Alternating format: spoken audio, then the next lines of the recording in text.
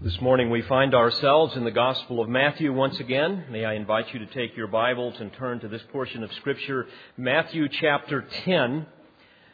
We will be really looking at the first verse, but I want to read to you verses 1 through 8 because we are really in a transitional stage here as we make our way through the Gospel of Matthew. This morning I'm really going to be setting up what I will be dealing with from the text in future weeks to come. So this morning, follow along as I read Matthew chapter 10, verses 1 through 8. And having summoned his 12 disciples, he gave them authority over unclean spirits to cast them out and to heal every kind of disease and every kind of sickness. Now the names of the 12 apostles are these: the first, Simon, who was called Peter, and Andrew his brother, and James the son of Zebedee, and John his brother, Philip and Bartholomew, Thomas and Matthew the tax gatherer, James the son of Alphaeus and Thaddeus, Simon the zealot, and Judas Iscariot, the one who betrayed him. These 12 Jesus sent out after instructing them, saying, "Do not go in the way of the Gentiles, and do not enter into any city of the Samaritans, but rather go to the lost sheep of the house of Israel. And as you go, preach, saying, 'The kingdom of heaven is at hand.' Heal the sick, raise the dead, cleanse the lepers, cast out demons. Freely you received, freely give." Before we look at this text, I want to share with you a few things just from my heart. As your pastor, I'm always struck with a great and profound sense of responsibility when I ascend to this sacred desk. I have such a great love for each of you. Few pastors are blessed with a church like this, such a precious group of faithful and compassionate friends. But having said that, I am always concerned that we need to be reminded to be suspect of our spirituality. We live in an age that can lull us into a spiritual sleep. And I'm concerned for you, for each of you. And you probably will hear every Sunday an edge to my voice. There is a never-ending sense of divine urgency that fires my furnace. And as a result, I'm constantly up here proclaiming and protecting the truth. And lately I've been burdened for each of you and for many other Christians that I know that are in my life. And I believe this is a concern that the Holy Spirit has wrought within my soul to share with you, to have you examine your hearts this morning, so that we will guard ourselves against spiritual complacency. And frankly, this will be an important preface to the text that we will be looking at this morning as we examine some very fascinating aspects of the ministry of our Lord. But beloved, I must remind you that we are living in a period of staggering apostasy, unprecedented apostasy. There is a constant, continual falling away from truth.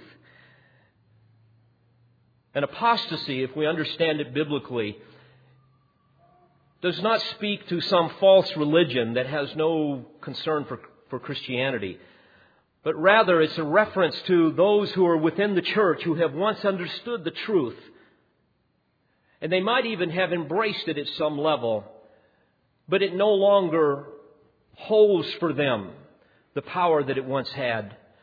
And so they begin to compromise and back away and create another form of truth over here. That's apostasy. And I fear at some level it's happening even in this church. Apostasy is a deliberate abandonment from a formerly professed position or a formerly professed allegiance or commitment. And of course we know that apostates abound. You've heard that much from this pulpit. They're in the mass media. You go to our Christian bookstores, most of the bestsellers are apostates. You look at many churches and you see this. Matthew 7, we've studied that, where Jesus warned of the false shepherds that will disguise themselves as pastors, and they will fill the pulpits, and they will rise up from within the church. And so part of my role is to constantly warn you of the dangers of apostasy.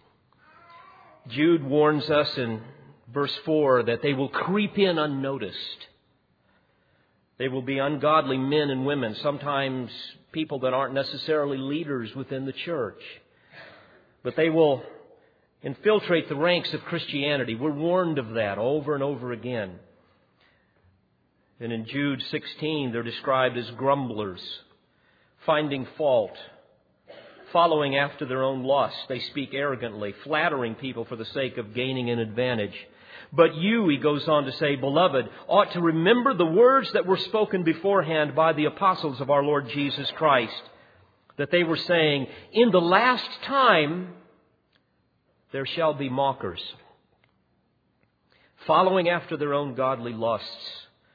These are the ones who cause divisions, worldly minded, devoid of the Spirit. But you, beloved, building yourselves up on your most holy faith, praying in the Holy Spirit, keep yourselves in the love of God, waiting anxiously for the mercy of our Lord Jesus Christ to eternal life. And so again, my calling is to constantly warn and guard and feed, proclaim, protect the truth. And I'm concerned about apostasy even in our church, even in my own life, where subtle compromise begins to entice and move you away from the glorious principles of the Word of God that would keep us in the path of divine blessing, rather than distracting us and leading us into another path that might look like it parallels the true path, but in fact is one that will lead us into the paths of divine chastening. A great example of this, of course, is that church in Laodicea. We read about that in Revelation chapter 2 and 3. That particular church is the seventh of those churches. You might remember that they were actual historical churches, but they also illustrate various kinds of churches throughout church history that will perennially exist. And that particular church, that church of Laodicea, you might recall, was one that will depict the church just before the Lord comes. The church that we see today all around our country. Because I believe the Lord could come at any time, and probably very soon. And there's a number of reasons why I would say that. I'll certainly not get into that. And I know many of you agree with that. But folks, if you think of that church, you may recall that God tells us that they were proud, they were wealthy, they had lots of activity in the church, and yet Christ was depicted as being on the outside, knocking on the door, wanting to come in. It was a Christless church. It was neither cold nor hot. It was just lukewarm, like many Christians today. Just kind of floating along in their Christianity, however they wanted to define it. Self-deceived hypocrites that made God vomit. And I believe the institutional church today is precisely what that church of Laodicea was in that day. Asleep to the real issues of the calling of people to repentance and to the living of a holy life. And sometimes I fear that even in this congregation there's a lack of a burning love for God. Sometimes a lack for a hunger for His Word. Well, the gradual apostasy, we are told in Scriptures, will continue through the church age. 2 Timothy 3 warns us of that. We are told there that men and women will hold to a form of godliness. In other words, they'll look godly, although they have denied its power. We're told to avoid people like this. It says in verses 5 through 7 of 2 Timothy 3 that for among them are those who will enter into households and captivate weak women, weighed down with sins, led on by various impulses, always learning and never able to come to the knowledge of the truth. And Jesus tells us that this apostasy will continue even through the tribulation, right up to the point where He comes. In fact, just before He comes, our Lord says in Matthew 24 and verse 12, "And because iniquity or lawlessness shall abound, the love of many shall wax cold." Friends, ask yourself, is that you? In fact, Jesus acknowledged that just before He will return, that there would really be very few genuine believers in comparison to the many that claim to know Him. He asks rhetorically in Luke 18, verse 8, when the Son of Man comes, will He find faith on the earth? Indeed, He will find many churches, but beloved, He will find far fewer Christians. I continue to be amazed at how few Christians sacrifice anything in their life these days for Christ. How few really love Him and faithfully want to serve Him. How few people really pray. Folks, I mean really pray. How few people have a love for the Word. How few people have any strong convictions about holy living. Friends, we're in need of revival. And I don't mean some phony vaudeville type of thing where some salesman whip people up into some emotional frenzy and use maudlin stories and mood-altering music so that they can stampede large crowds of naive and malleable people through the wide gates of easy believism. That's not what I'm talking about. But folks, I'm praying for this church and others for a great awakening like those that were in the past. Those mysterious outpourings of the Holy Spirit. Those times when, through the faithful expository preaching of the Word of God and earnest prayer, somehow the Spirit of God caused a great and profound hunger to move across congregations. We read about that in the early days of our country, and my, how far we've slipped. When we read of the Puritans and the Great Awakening in the 1700s, Jonathan Edwards, for example, in 1734, he was preaching to his Northampton congregation in New England, and he describes how that suddenly the Spirit of God came sweeping over them, and he tells us in one of his works called The Faithful Narrative of the Surprising Work of God. Here's what he says. The town seemed to be full of the presence of God. The noise amongst the dry bones waxed louder and louder. The revival struck the hearts first of the young people and then of the elders all over the town. He went on to say that soon the taverns were empty. People had done with their quarrels, backbiting, and intermeddling with other men's matters.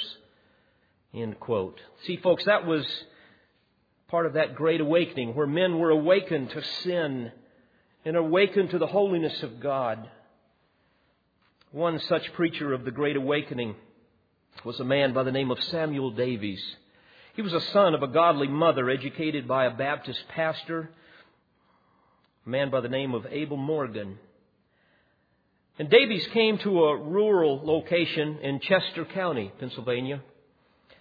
And he took a Presbyterian church there, and in 1739 he made this observation about the spiritual condition of those people. And by the way, this was just right on the forefront of the Great Awakening that the Spirit of God chose to pour out amongst the people of our nation. Here's what he said, and I quote, "The nature and necessity of the new birth was but little known or thought of in this church. The necessity of a conviction of sin and misery by the Holy Spirit, opening and applying the law to the conscience in order to a saving closure with Christ, was hardly known at all to the most." He went on to say there was scarcely any suspicion at all in general of any danger of depending upon self-righteousness and not upon the righteousness of Christ alone for salvation.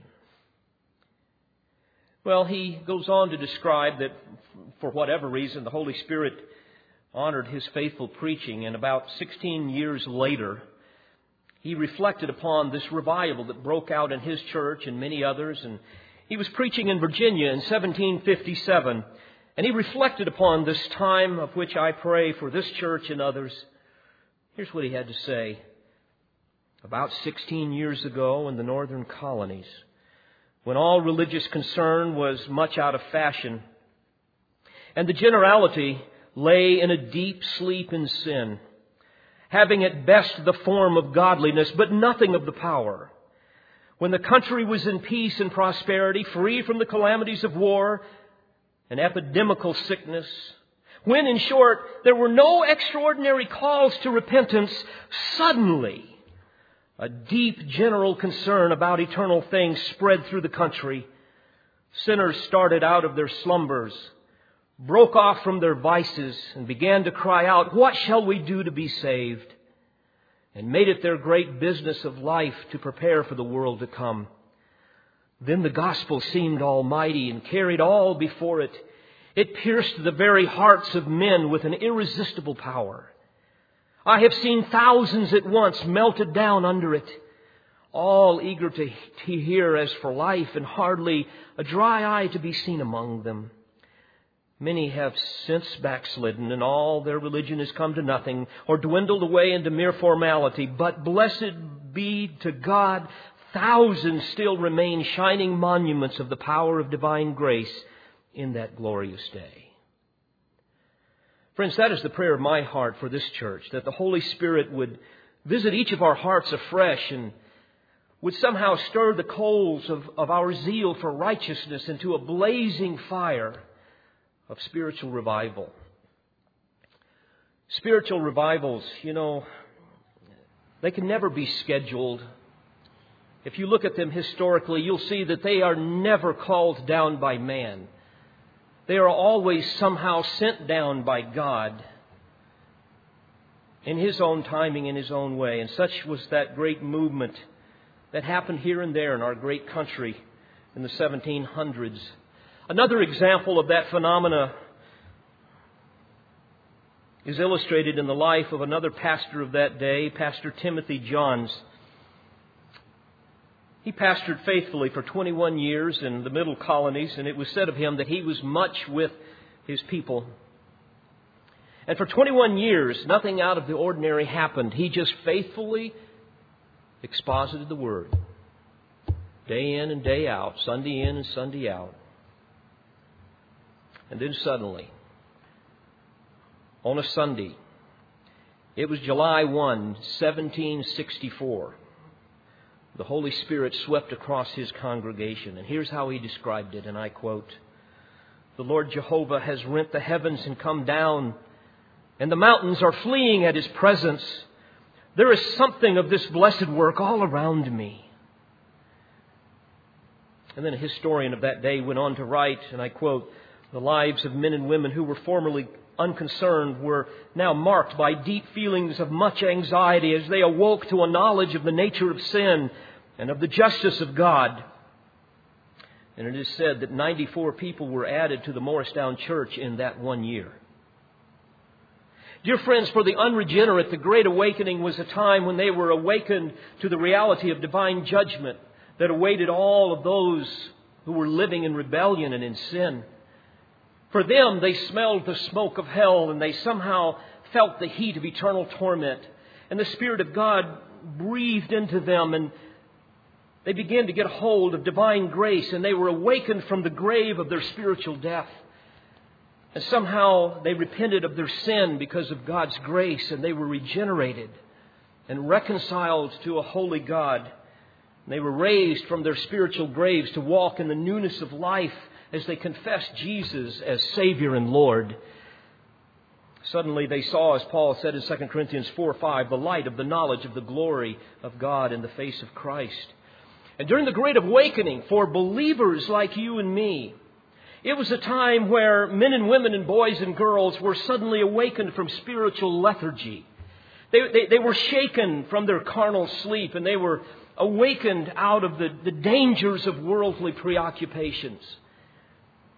They somehow saw the idols of their heart, and they were awakened from spiritual and moral compromise. And suddenly they realized that God had been dethroned.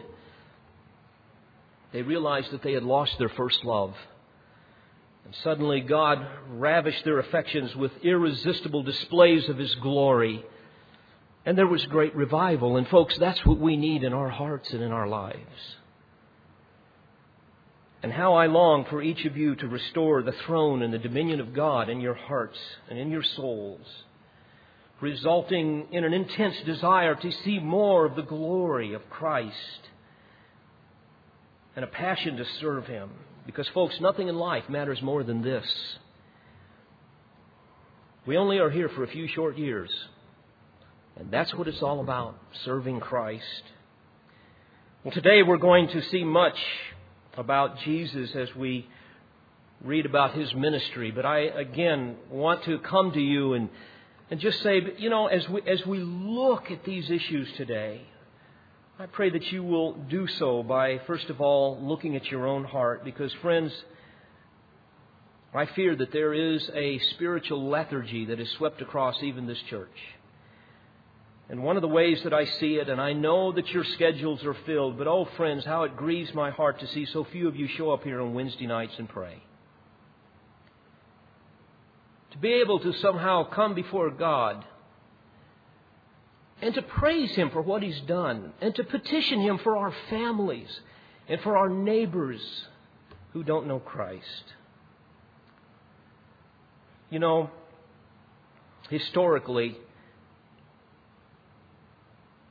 spiritual declines are always marked with an absence of prayer.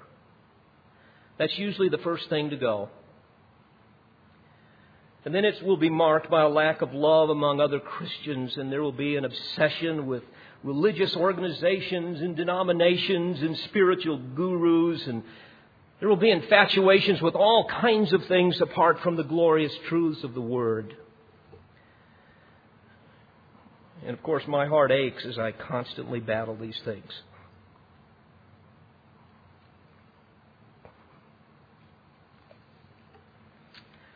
I have to say that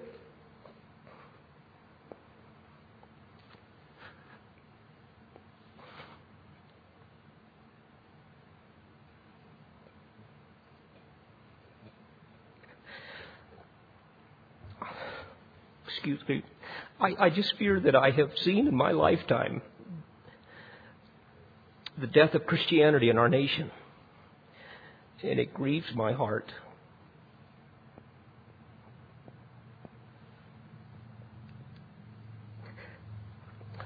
I've seen it in my own family, and in my church.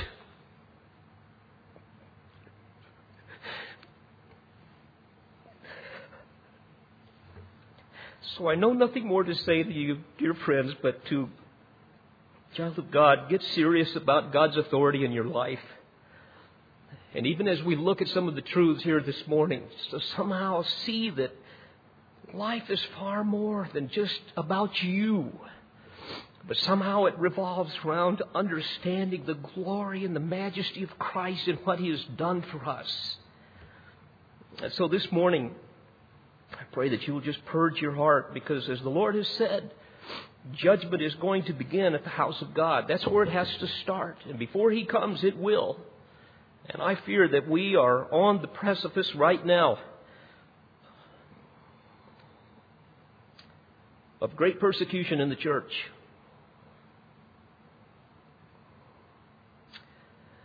And so as I pour my heart out to you, I know nothing more to say than to say, friends, let's examine our hearts. And let's look seriously at what God has for us as we look at His infallible record here this morning. There is much we can learn about God's strategy for ministry. Every few months or so, I get another letter on how to grow your church, how to bring in the crowds.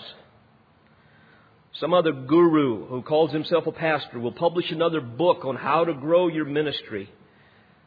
But friends, when I look at the Word of God, I see something very different. And I want to show you this morning, if I can capture myself here, I want to show you 6 things that I have seen from the ministry of Jesus that begin to flow even out of this first verse as we understand the context of all that God is doing here. First of all, remember that Jesus has just expressed His compassion to the lost condition of the multitudes that were dogging Him. He has said that they are distressed and they are downcast. They're like sheep without a shepherd. They have been ripped open, oppressed from the bondage of legalism. They've been deceived by self-serving false shepherds.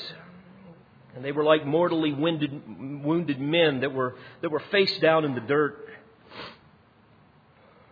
And so the first thing that we're going to see here this morning, if we want to understand a biblical philosophy of ministry that flows out of the ministry of Jesus, is first of all, we must see that the motive for ministry is a compassion for the lost.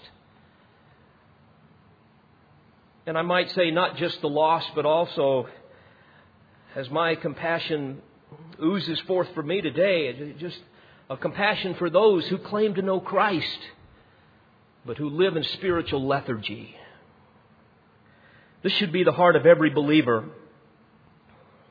You see, the church is not a place to promote health and wealth and prosperity. It's not a place to provide child care necessarily or recreational opportunities. The church is not some religious social club. But the church is the pillar and the support of the truth of God. And true ministry seeks to see sinners be reconciled to a holy God and flee from the wrath to come. And of course, Jesus has seen the desperate state of the people that are following Him. And the Lord of the harvest reflects upon the harvest of judgment that is coming. And He causes His body to reel with emotion. He knows what awaits those who reject Him. And so He tells His disciples, those learners that were just following after Him, beseech the Lord of the harvest to send out workers into His harvest. So the first thing that we see as a principle for ministry is our motive must be compassion. Secondly, we see here in verse 1 that God chooses those who will lead His church. Notice here in chapter 10, the Lord of the harvest now is summoning 12 disciples. The word summon is, in the original language, is a very strong term. And it literally has the idea of calling someone to oneself in order to confront them face to face with a very important issue.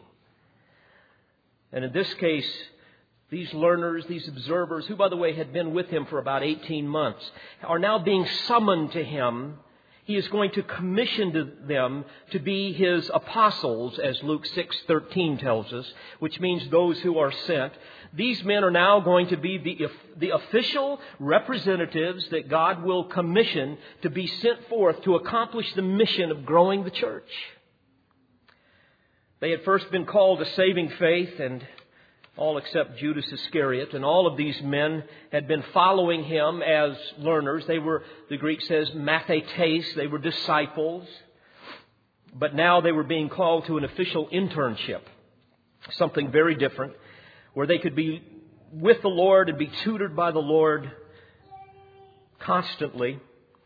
Imagine what that would be like, to be mentored by the incarnate God.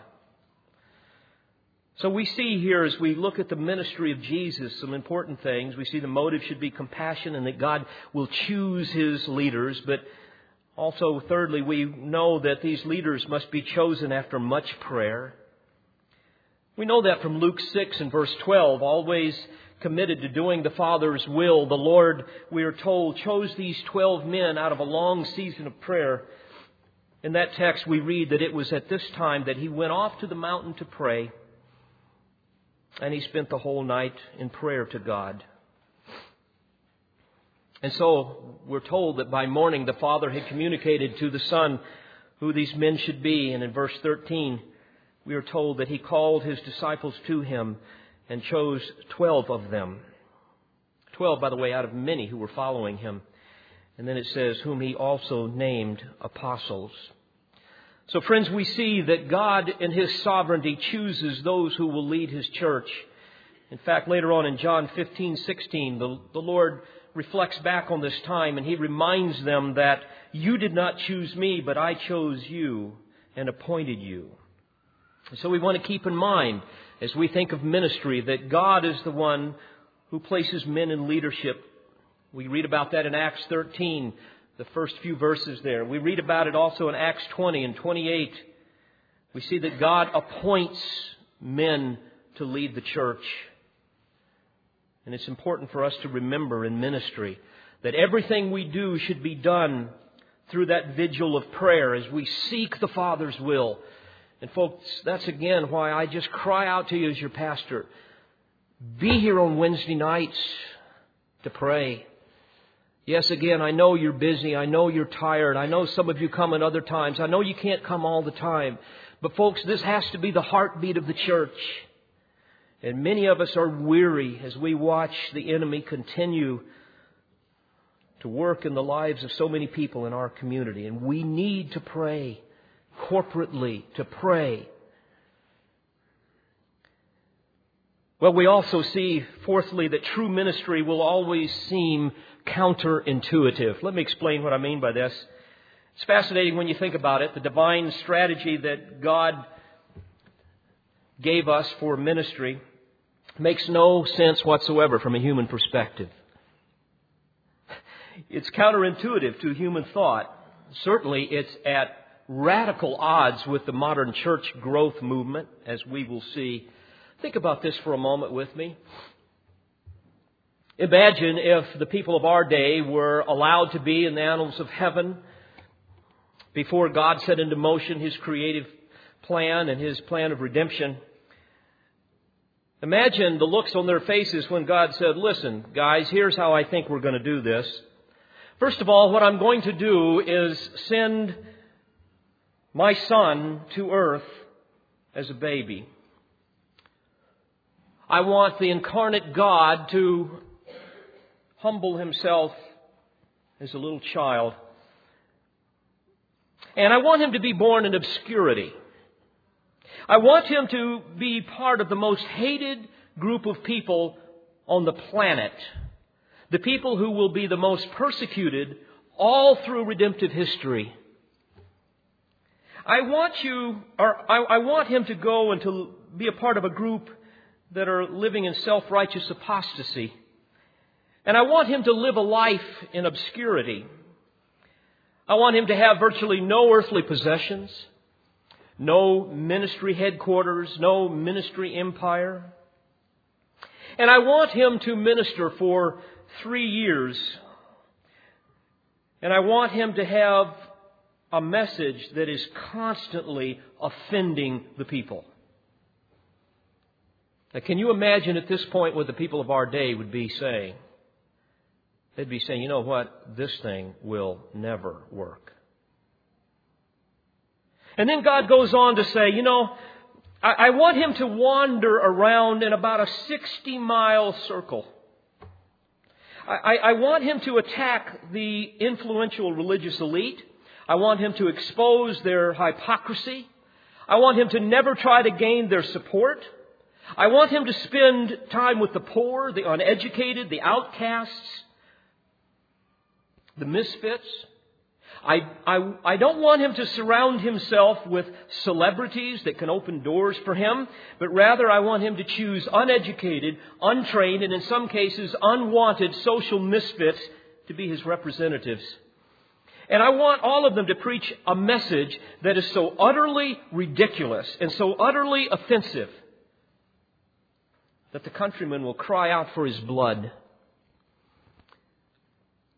And then ultimately, I want Him to die an ignominious and excruciating death on a Roman cross, condemned for crimes that He never committed. Sounds like a great plan, doesn't it? But yet, folks, Jesus was the most influential man that ever lived.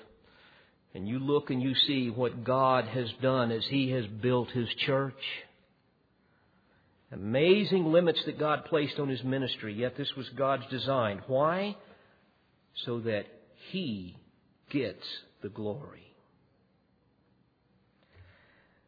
Well, we also, as we look at just the ministry of Jesus, as we begin to set up what we're about to see over the next several months as we look at Jesus' private ministry, because what we're seeing here is a transition from public ministry to private, at least for a period of time.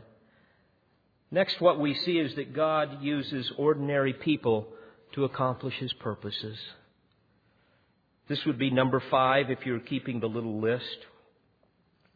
Think about it. The ministry of strategy of the Father for the Son seems so odd. Just as the Lord had been shaken to the core of His bones as He looked out across the multitudes and He wept and He grieved over their blindness and over their lethargy. Wandering souls, wandering around in darkness. And He shudders to think of the wrath that awaits them lest they repent. Given the enormity of that problem, don't you think He would have chosen more than 12? How about 1,200? Perhaps 12,000? But no, He chooses 12. And one of them, a heretic, an unbeliever. And then think about it. They were ordinary men. He didn't choose the rabbis and the socially elite or the leaders. He chose uneducated, untrained, common men, as we will see as time goes on. They were hard-headed. They were prejudiced. They had a lack of spiritual understanding. They were impetuous. They lacked humility. Remember that some of them later on are going to argue about who's going to be first and greatest in the kingdom. They struggled with fear. They lacked faith. They were immature, unreliable. In fact, they were really the most unlikely candidates to be divine representatives. And the only thing about them that we can see that was really unique was their lack of qualifications. But this was the Father's choice. You know, this is just the kind of folks God loves to radically conform into His glorious image, right? By the way, can I comfort you here? I may be a bit hard on you here today in some ways because I love you so, but you know what? All of us can get discouraged in our ministry. All of us can look at our Christian life and think, oh my, what a mess I've made of things. And yet, you know, isn't it wonderful that God in His infinite love takes people just like you and just like me. And if we're available, if we want to, if we cry out to Him and we immerse ourselves in the study of His Word and begin to live consistently with it, He will begin to transform us and use us in magnificent ways. Even as He did these knuckleheads. Men who had left their fishing careers, their tax gathering, other pursuits, to simply walk around with Jesus, following Him from village to village. Remember, I told you that there was about 3 million people that lived in this area. They were listening like everyone else to what He preached, but now for reasons that God only knows, they become the sovereignly ordained emissaries of the kingdom of God. 12 plain, ordinary men. Again, think about this as you think about ministry. He didn't choose the rulers or the rabbis, the Pharisees.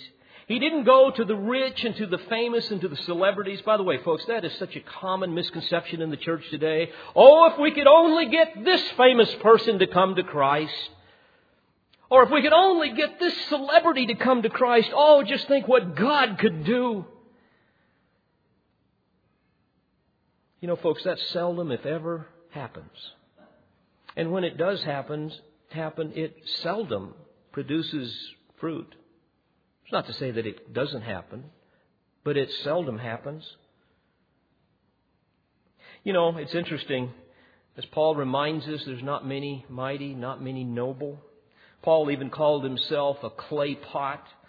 In 2 Corinthians 4, verse 4, it says that we have the treasure of the glorious gospel in earthen vessels, which literally is a reference to clay garbage pots that they used for things that you wouldn't even want to discuss. We have this glorious treasure of the gospel in earthen vessels. Why? That the surpassing greatness of the power may be of God and not from ourselves.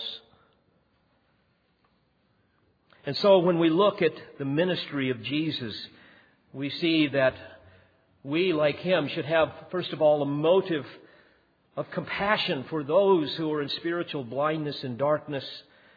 We must see that God is the one that chooses, and we must do that out of great prayer. Anything we do in ministry must be bathed in prayer. And then we must also see that what we do in ministry is often counterintuitive. In fact, it's ridiculous in the eyes of the world. We see also, fifthly, that He uses ordinary men and women. And then sixthly, we see that depth produces breadth. Let me explain this. And I heard someone put it this way, that concentration produces multiplication. Think of this. Here we see the transition from public to private ministry, again, at least temporarily. Now we're going to see Jesus focusing on 12 men, and mainly 3 out of the 12. We don't see Him beginning now to launch a massive advertising campaign. We don't see some massive worldwide crusade, and I'm not saying that there isn't a place for some of those things. We don't see mega seminars being enacted, but we see that what God begins to do is to begin to go deep with a few. And look at what the outcome has been. Counterintuitive. Concentration produces multiplication, but it may not be in our lifetime. One of my mentors, John MacArthur, said this many years ago, and I remember it grabbed my heart, and it's always been really at the very core of my understanding of ministry. That if you will be concerned with the depth of your ministry, God will take care of its breadth. That we are to be driven by excellence, not by success. That we are to be driven by quality, not by quantity. And yet, the marketing philosophies of the church growth movement are driven by an ambitious pragmatism, where you find whatever works to bring in the crowds. And friends, I would submit to you that there's a big difference between a crowd and a church. Anybody can draw a crowd, but it's altogether a different matter to build a church. People are consumed these days with getting as big as they can, as fast as they can, and that was never the model of Jesus. David McKenna wrote about self-styled messiahs. Talked about how they were always megalomaniacs. And the idea here in the Greek is that they were maniacal for something big. And here's what he said, and I quote, "Their sense of mission has no limitations short of conquering the world and conquering it now. At the slightest signal that their efforts are being frustrated, they usually respond with rage and madness." End quote. You know, the vast majority of mega ministries that I've studied, that I've watched, are like a $10 firework rocket that you buy down here at one of these tents for the 4th of July. They will rise quickly. They will draw a lot of attention. They'll make a great big bang, and then they'll disappear. You look at some of the fads that we've had over just the past 10, 12 years. Promise Keepers. Where is it today? Petered out. You look at all this stuff with like the prayer of Jabez. Remember when that came out? My goodness, they had everything but toilet paper with prayer of Jabez on it. Where is it now? You look at all this hubbub about the purpose-driven church, which has some good principles, and many others that are unbiblical. All these fads, they come and they go. And many times what happens, dear friends, is these things only last as long as the leader is there. And the legacy typically that those things leave is nothing more than a bunch of disillusioned people that are looking for the next thrill, the next big thing that's going to happen, rather than humbly doing what Jesus did, going deep with a few. You know, bottle rocket churches and ministries will fizzle out very, very quickly. And our model here at Calvary Bible Church is that we not be hung up with strategies and just come up with more activities and programs. And sure, you've got to have some of those things. The issue is not finding a better way to advertise. But folks, what God would have us do is preach the Word when it's popular and when it's not. And my goodness, it's unpopular these days. And to intensely and precisely and with great depth pour our lives into one another. And certainly that is my passion for you. I'm committed to a lifetime here in this church. If it never gets any bigger than this, that is up to God. That's not my concern.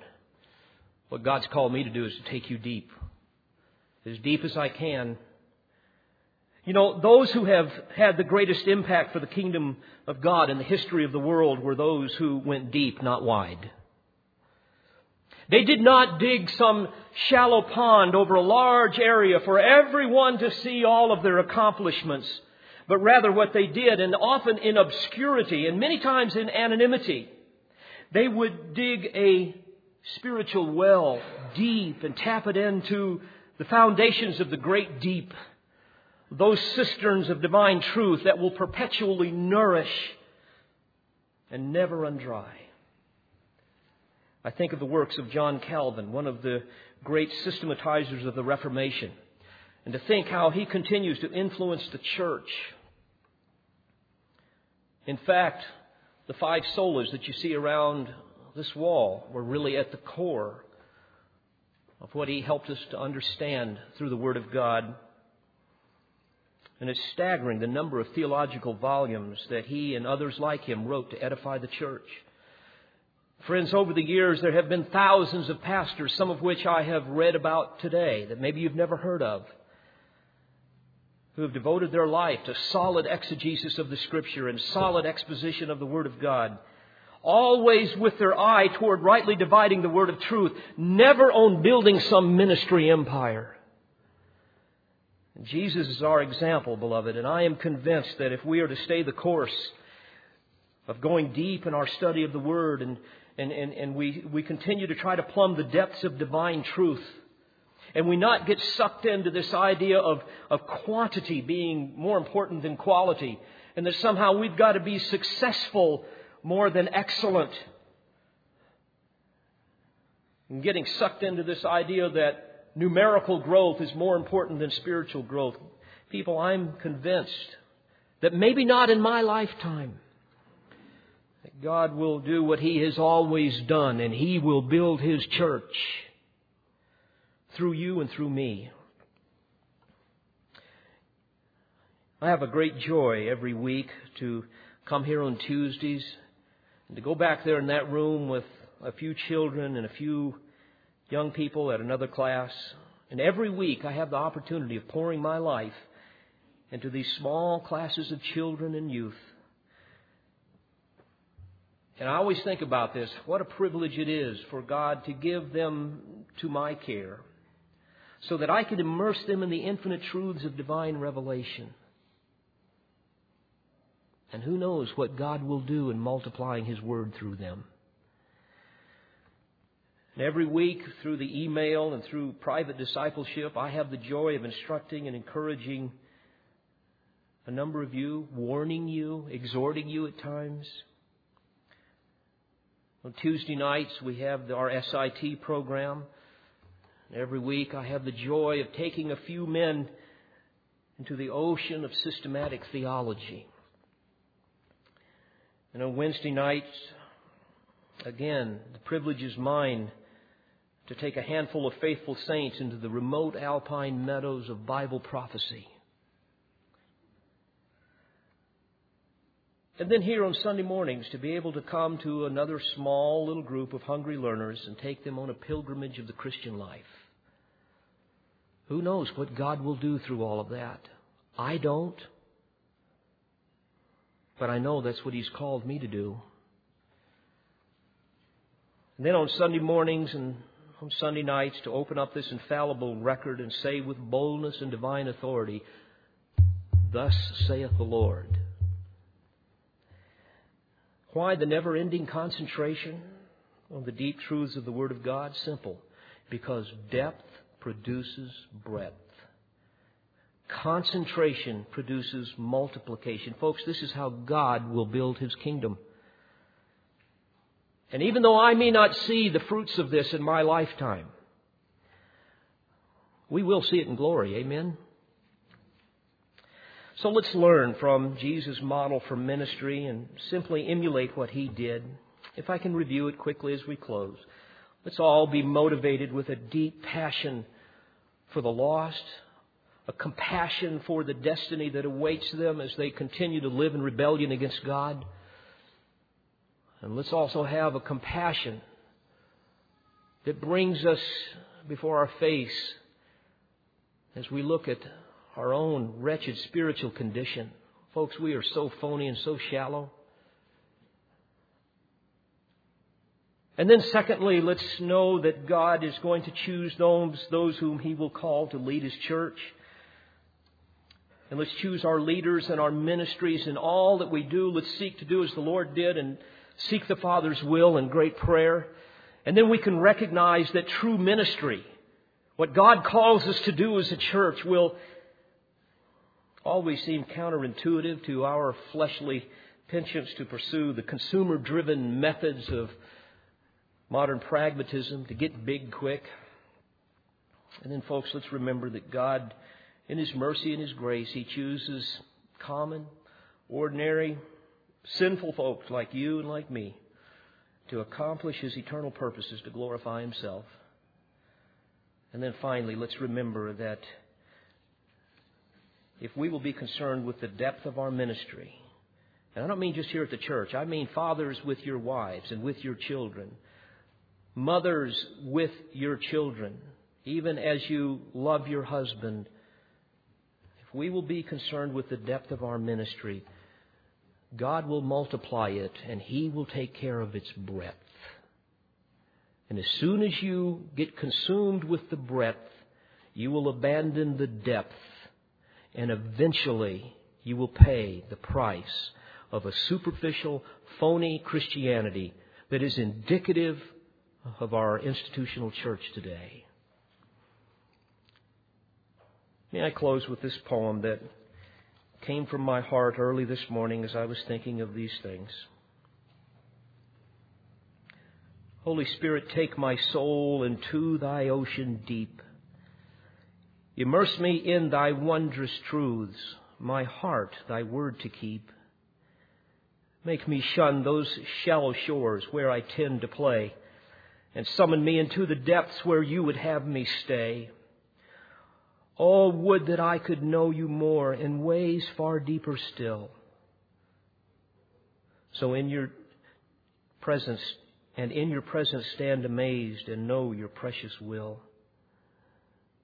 Deepen me, O Lord, I pray, that I may see Your face, and take my heart where I can feel the joy of Your embrace. Let's pray together.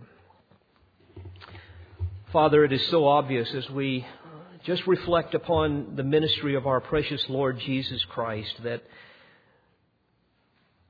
we can so easily get sucked into all kinds of things that look right and they seem right, but oh God, they're so radically opposed to what You would have us do. Father, how I pray that You would move upon our hearts with a great sense of revival.